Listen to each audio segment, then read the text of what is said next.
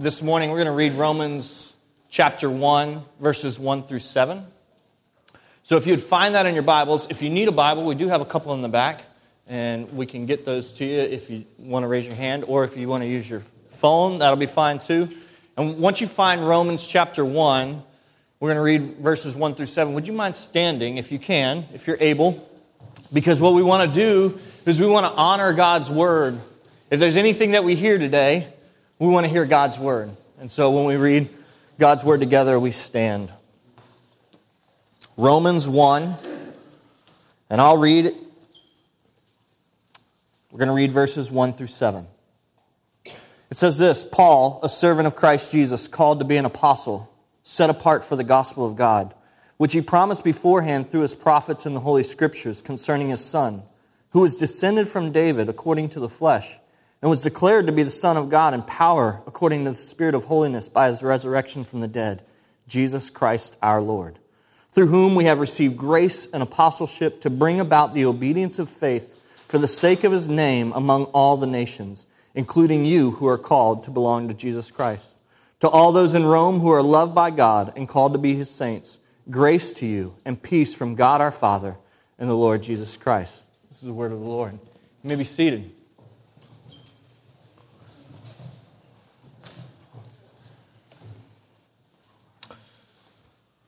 Well, if you remember last week, we were in verses 3 and 4. And in verses 3 and 4, Paul is talking about the Son, Jesus, the Son of God. And he talks about both his descendants from David, that he descended from David, which is a big deal on Palm Sunday, right? Because the king of Israel is coming in and they're worshiping the king who is descended from David. And then we also looked at the fact that Jesus is the Son of God in power, right? So he has both a human aspect and he has a godly aspect. He is both the Son of Man and the Son of God at the same time. And we talked about how for the very beginning of Christianity, for hundreds of years, that argument took place about like how is Jesus both God and man? And it was a big deal.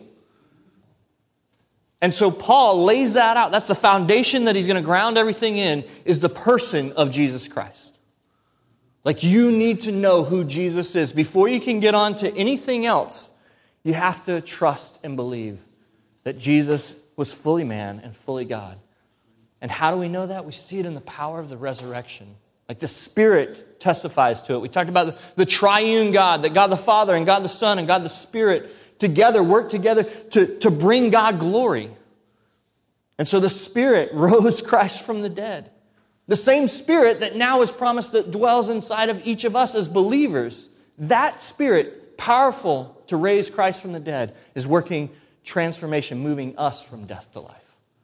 That's the good news of the gospel. And so we've anchored this sermon series in Romans 1, 16 and 17. And those verses read this: For I am not ashamed of the gospel, for it is the power of God for salvation to everyone who believes, to the Jew first and also to the Greek. For in it the righteousness of God is revealed from faith for faith, as it is written, the righteous shall live by faith. That faith word is key, which is why it's used so many times there. We're going to see it again today. Obedience for faith, right? The obedience of faith. But before you start writing all the notes about what you should do and about how you should respond, because we're definitely called to that today. We see that Paul is called to that. We see that we're called to that. But what is the reason for any of this? And we see it in verse 5. It says, for the sake of his name. We've already acknowledged that God is holy. We've sung songs about his holiness and his beauty. And holy means that he's perfect and other and unlike you and I. He's creator God. He's powerful. He's mighty to save. And what we see is that the sake of his name is not something that Paul is introducing in Romans. It's actually what all of Scripture, all of creation, all of history is about. The sake of the name of God. That he would be worshipped. That he would be made much of. And the beauty is that you and I have been invited into that today. We have been individually saved into this thing, and we get to contribute the praise and the glory of his majesty.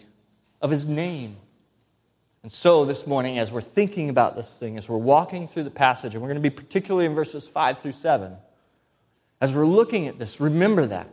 Hold that in your heart and in your head and before you, that all of this is for the sake of the name of God, particularly His Son, Jesus. Amen? Let's pray and ask God to do what only He can do, to open our eyes, to give us ears to hear, so that we would be changed, transformed for His glory. Lord, we thank You. We thank You that we come humbly to Your word. God, we come longing to see Your face, longing to know You, that our lives would be ones that would be concerning the Son. God, that our lives would be one that lives that would be proclaiming the goodness, the kindness, the steadfast love, the judgment, the justice, the wrath, the mercy of God. Lord, all of that is wrapped up into Your name. You are holy. You are other. And You save. God, may we see that today. And as we see the grace of God being poured out in the Son, Lord, may we respond with gratitude. God, may it overwhelm us into generosity with our lives. May we realize that we are not our own. We have been bought with a price. We have Jesus Christ, our Lord. May we live in that truth today. God, be with all those that are proclaiming Your good news today. May You be lifted high in Jesus' name. Amen. Amen. We closed out with this really hard call last week at the end of verse 4, Jesus Christ our Lord. And in that we saw that Jesus was a human. He had a real human name, Jesus, and He was Christ. He was the anointed one, the one who had been promised throughout all of Scripture to come and to save. And we also saw that He is Lord. We can't separate those two. Jesus is Savior and Jesus is Lord. And we saw that so many times in Scripture, that is how the apostles would refer to Him. It would be Christ Jesus my Lord, or Christ Jesus our Lord, or Jesus Christ our Lord. So often we want to separate those things, particularly in our culture. We want to say that Jesus is our Savior, but we fail to recognize Him as our Lord. Like He has how has He saved us? By His blood. And what did that blood purchase? It purchased our lives. Which means that we are His and He is ours. Like that's the beauty of this relationship that God has restored through His Son, Jesus. And so we rejoice in that. But it comes with some weight. And so out of that last piece in verse 4, we saw that Jesus was descended from David according to the flesh. He was declared to be the Son of God in power according to the Spirit of holiness by His resurrection from the dead, Jesus Christ our Lord. Verse 5. Through whom we have received grace and apostleship to bring about the obedience of faith for the sake of His name among all the nations. We're going to spend the majority of our time in verse 5. And it's really good. Like we could probably spend the next couple weeks in verse 5. Like what does all this mean? What does it mean that He's brought us grace? We've received grace through Jesus Christ. Well, if you know anything about the gospel, if you know anything about the promise of the one who would come, if you know the Old Testament story about blood and sacrifice, you know that Jesus has come and He has been the sacrifice that you and I need because we could not do it. We needed a righteousness outside of ourselves, and we've kind of looked at the overview of all of Romans, and we see that that's always been the story. Even the Jews and the Israelites were working and they were being obedient, but they were being obedient by faith. They were taking hold of what God had said was true and clinging to that. The same thing that you and I do today. We take hold of what God has said is true and we cling to it and we believe it and we have faith in it. And so their righteousness was purchased by their faith, and our righteousness is given to us by our faith. And so we see that throughout all of history, we've come to God with a righteousness that we take hold of by faith. this righteousness is poured out for us through His Son, Jesus. This is the grace that you've received today. And we always want to begin, and we never want to leave this place. Like, grace, the gospel is not the 101 class. It's not the beginner class, and eventually you move on to these other things. No, we're gonna be there forever. And then when we get to heaven, we're going to rejoice in the gospel of God. We're going to make much of who Jesus is and what He has done. Because that's what we worship. That's what all of this is about, is making His name great. Acknowledging who He is and what He's done forever, all of eternity. This grace that you and I have received, because what we'll do is we'll jump to the apostleship piece, or we'll jump to the obedience piece, or we'll even jump to the faith piece and say, well, what do I have to do? No, we need to rest right now in the grace that Jesus has come and He paid a debt that you and I deserve. What we see in Romans is that all of us are sinners. All of us. We've all sinned and we all fall short of the glory of God.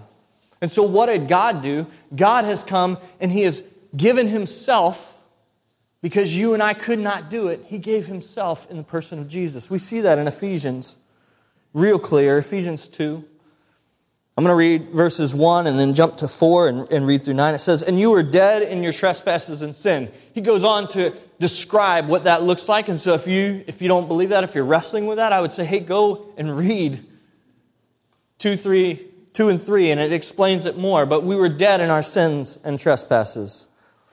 Verse 4, "But God, being rich in mercy because of the great love with which He loved us, even when we were dead in our trespasses, made us alive together with Christ. By grace you have been saved, and raised us up with Him and seated us with Him in the heavenly places in Christ Jesus, so that in the coming ages He might show the immeasurable riches of His grace and kindness toward us in Christ Jesus.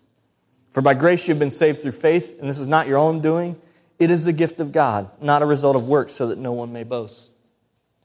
Today, we stand if we are in Christ, we stand in the grace of Christ. We've received the grace of Christ. He has purchased us by His blood. He died for us and He rose for us. And He seated us with Him in the heavenly places in Christ Jesus. And this is the immeasurable riches and kindness of God. That you and I did nothing. Like we were in our rebellion. We hated God. We wanted to live our own way. And God has rescued us and come and taken our heart of stone, which was against Him, and given us a heart of flesh. That is a miracle today. If you would have any inclination to move toward God, it's because He has done something in your heart. He has showered you with His grace. Man, that's good news. And so, in grace, can we continue to be patient and kind with others and with ourselves? Like as we move toward what God is doing? If God's begun this work, He's faithful and just to complete the work in each one of us. And so we get to stand in grace, we get to walk in grace, we get to live in grace, and we get to share grace with one another. The grace that God has provided richly to us in His kindness toward us in Christ Jesus. So you stand in grace. And we see that in verse 5. "Through whom we have received grace and apostleship to bring about the obedience of faith for the sake of His name among all the nations." Listen, Paul is writing here. Paul, who has been called to be an apostle, and we see it in verse 1, Paul, a servant of Christ Jesus, called to be an apostle, set apart for the gospel of God. He has a unique call. He has a unique call as an apostle. He's seen the risen Lord.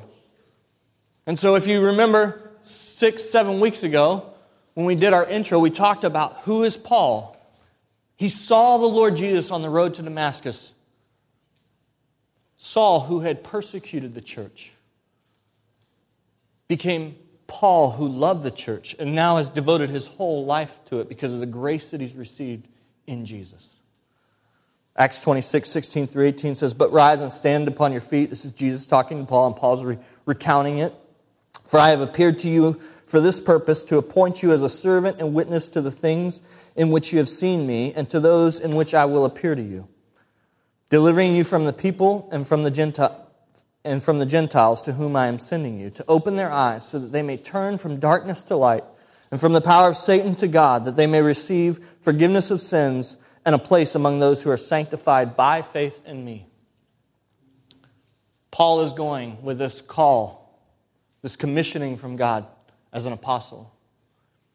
But before we say, well, Paul was an apostle and I'm not an apostle, so I don't have to do that. Like, what is the Great Commission? What are we all called to do? We are all called in Matthew 28, and Jesus came to them and telling the disciples, all authority in heaven and earth has been given to me. Go therefore and make disciples of all nations, baptizing them in the name of the Father and of the Son and of the Holy Spirit, teaching them to observe all that I have commanded you. And behold, I am with you always to the end of the age.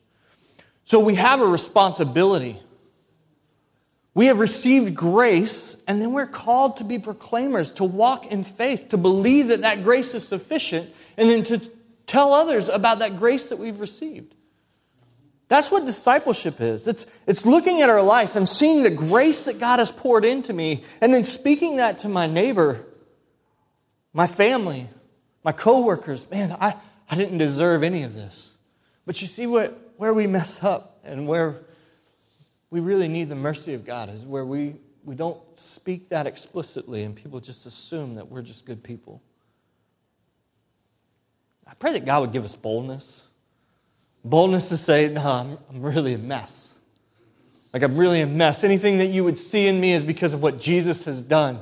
And He's kind, and He's patient, and He's moving me from death to life, from sin to righteousness, and He's doing all of this because His Son paid my debt.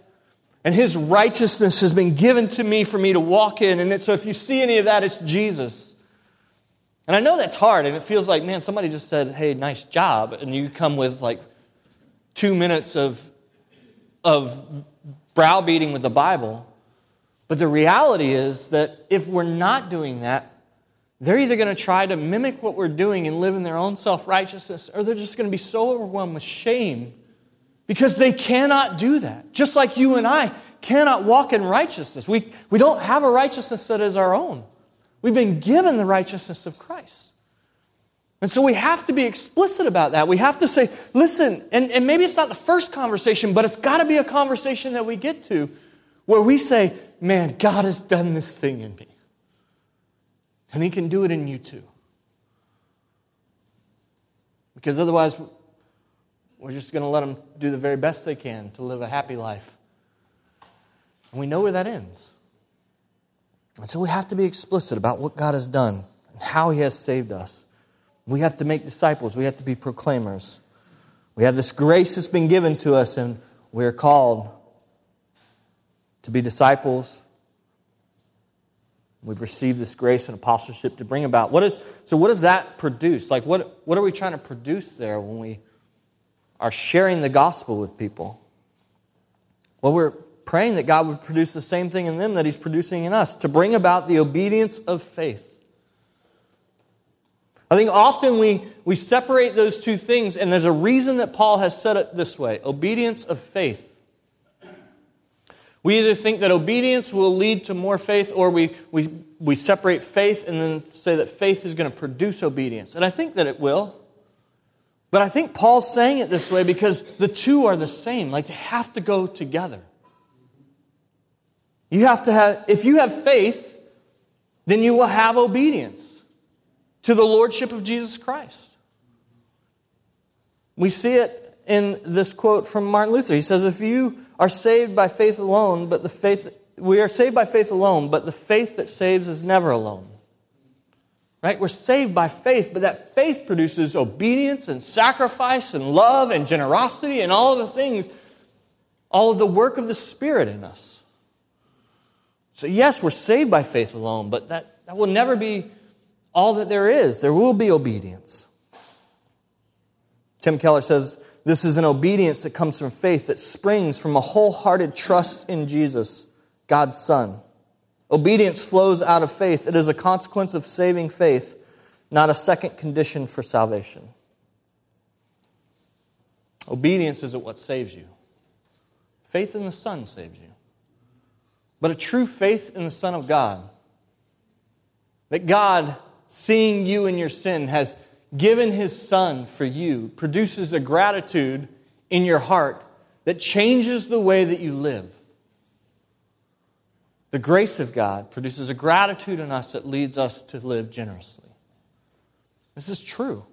Look at the people of God. Look at the people who have been affected by the grace of God and look at the way they live. They live selfless lives, obedient lives, passionate lives for Jesus. And I think that when he says obedience of faith, he's talking about the faith that is the same as trust, that is the same as belief. And we begin to kind of parse those things, but true faith is a trust that what God has said is true. Not only what He has said is true, but what He has said pertaining to me is true. That I am saved, that I am no longer in my sin, but I have moved from death to life. That Ephesians 2 quote. That we were dead, but God has moved us and saved us and transformed us. And then we believe that that's true, and then we say, God, let me see that in my life. I want to see how you're transforming me. I want to see how you're changing me. I want to see the grace at work in my life. And then we're invited to walk in that. To walk in an obedience to everything that God says, all of the commands of God. And then it doesn't feel like this weight, right? It doesn't feel like this checklist that I have to do. It looks like, man, God, out of the grace that you've given me, I get to serve you. How can I serve you today? How can I love you today? How can I share your good news with others today? If you're not sharing the good news of Jesus, it's probably because you're not believing the good news of Jesus. If you believe that you were dead and now you're alive because of the work of Jesus Christ, don't you think that that would be one of the first conversations in all of our hearts, in all of our households? And yet, I often come and give my kids law, and I forget, listen, if they've been taken hold of by Jesus, and they move from death to life, and I want to see the life of the Spirit in their lives. But instead I make demands, so I'm saying this as a people, right? We get to confess, God, I haven't believed. I haven't believed what your word says is true. I haven't believed that I was dead and that your Son came and He purchased my life with His life, and now I live in righteousness because of Him today.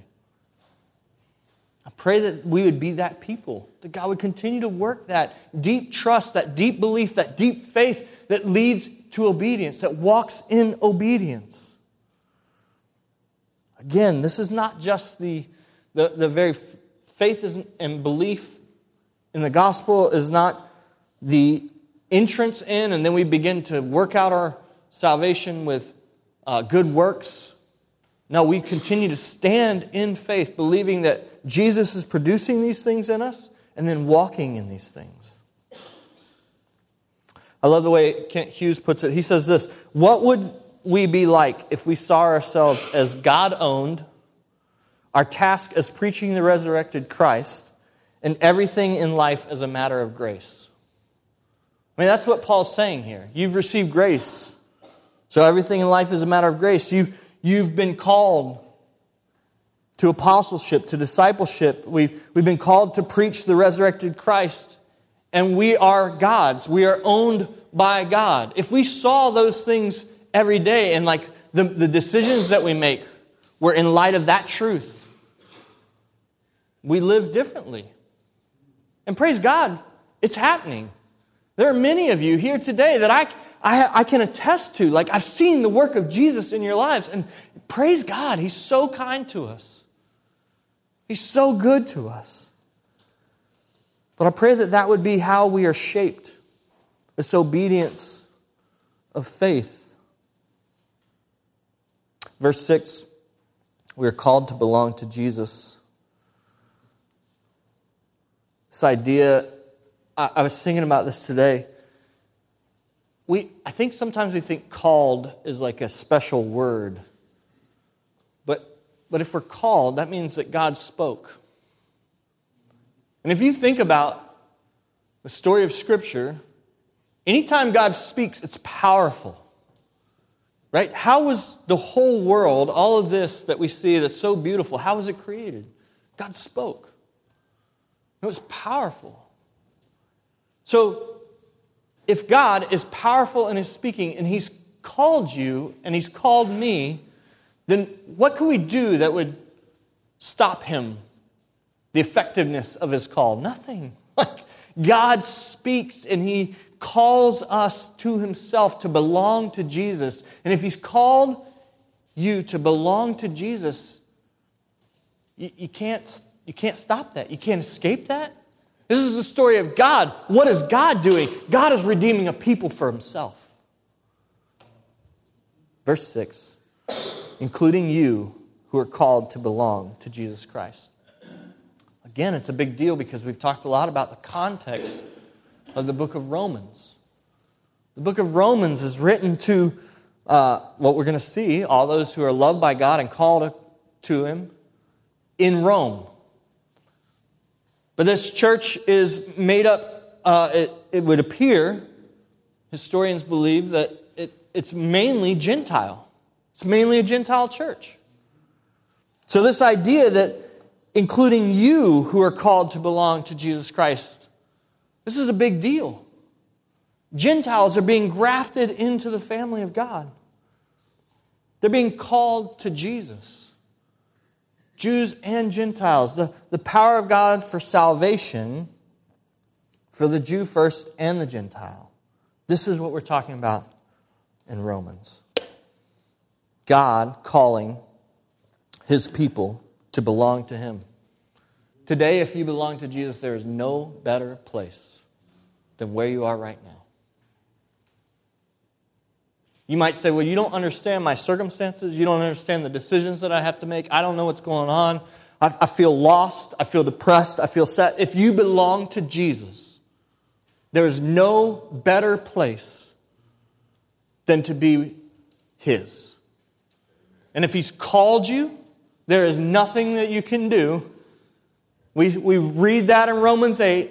What can separate us from the love of Christ? Nothing. So if we're called according to His purpose, then we rest there and we sit there and we say, God, who am I that you would love me, that you would shower me with your grace, that you would call me? And then again, out of gratitude for this great grace that we've received, we go and we proclaim. Verse 7 really gives an identity piece to you and to me today. I love this. If we would ask certain questions and if we would believe certain truths, it's going to change the way that we live. It's going to change the way that we parent. It's going to change the way that we interact with everyone. But look at this identity piece in verse 7. To all those in Rome, now maybe that's not our identity piece, who are loved by God and called to be saints. Man, loved by God. The Creator of the universe has loved His people in such a way that He gave His Son to die on the cross for their sins, a brutal, horrible death. And He gave His Son, He gave Himself, so that you and I would be reconciled and made right with Him, so that our sins would be atoned for, that they would be paid for. You are loved by God. That is powerful. Man, we think that, I think that when I communicate with my children, one of the greatest things I can tell them is that I love them. And that is really beautiful and powerful. But I love them really poorly most of the time. Okay? God is working in me and He's changing me. But my love does not compare to the love of God. My love is weak. And God's love is strong. My love is conditional and His is unconditional. My love fails and His never fails. And so what's the greatest thing that I can give my children? You are loved by God. And I love you. That's true too. But man, you need to know first and foremost, what's going to be the thing that compels you? What's going to be the thing that drives you? The fact that you are loved by God. Here's your homework this week. Think about the fact that you are loved by God. Read His Scripture. And as you read it, say, man, this is telling me again that I am loved by God. And it's not an individual thing. I mean, it is true that each one of us is individually loved by God. But it's also a corporate idea. Like we are the church that has been purchased by the blood of Christ. And so we are loved by God if we are in Christ. And that's going to have ramifications and implications for the way that you treat those who are also loved by God. Like this is going to change the way that you do everything. It is changing the way that we do everything. We are loved by God. This second piece, called to be saints. I struggle with this. It's always hard. I look at my life and I do not see a saint. I look at my kids' lives. I look at my wife's life. She's close, but still not. Right? So we struggle, we wrestle with this idea that we are called to be saints. But we go right back to the beginning, or a couple moments ago, where we said, listen, if God has called, if He has spoken, then it's true. So you and I are called to be saints.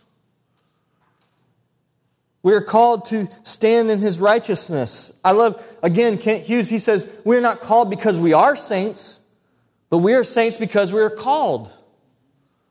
And as saints, we are set apart for holiness. Thus, we are in continuity with the saints of all the centuries and are in continuity and unity with each other. We are called to be saints. We are called to live differently. We are called to live holy lives, separate, different from the world around us. I think increasingly, it's going to have a cost that goes along with it. To live differently, to speak God's word, to believe that what He says is true, even when culture around us says, no, that's not true, that's 2,000 years old, it doesn't have any pertinence today. And so we're going to stand upon God's word and we're going to say, listen, I've been called to be a saint, I've been called to live differently. And it's going to have a cost, but the beauty of it is that we belong to Jesus. And so even as we stand with Christ. We stand in Christ. We are His, and He is ours. And the greatest gift that you and I can receive is not people liking us, is not the adoration of the people around us. No, the greatest gift that you and I can receive is to be with Christ, to belong to Him, to rest in Him, to trust in Him. So we stand there, called to be saints. What is all of this for? Like, what are these truths for? That you and I have received grace. That we've been called to walk in the obedience of faith. That we belong to Jesus. That we are loved by God. That we are saints, separate, living holy lives. What is all of it for? All of it goes back to the end of verse 5. For the sake of His name. If God is doing this in any of us, and He is, and it's beautiful, and I'm so excited that we get to do this together. If He's doing any of this in us, it is for His name's sake, because He is beautiful. Because He is worthy. Because He deserves all of our praise, and all of our glory, and all of our worship. And so He is doing this. He's transforming a people for Himself. A pure bride. A beautiful bride who walks in holiness and obedience and righteousness. The bride of Christ, the church. You and I get to be part of that. Why? Because He's worthy of it. Because God, the creator of the universe, is holy and beautiful and perfect. It's for the sake of His name. Okay, second homework assignment, if you get through the first one, just do a study this week for the sake of His name. Namesake.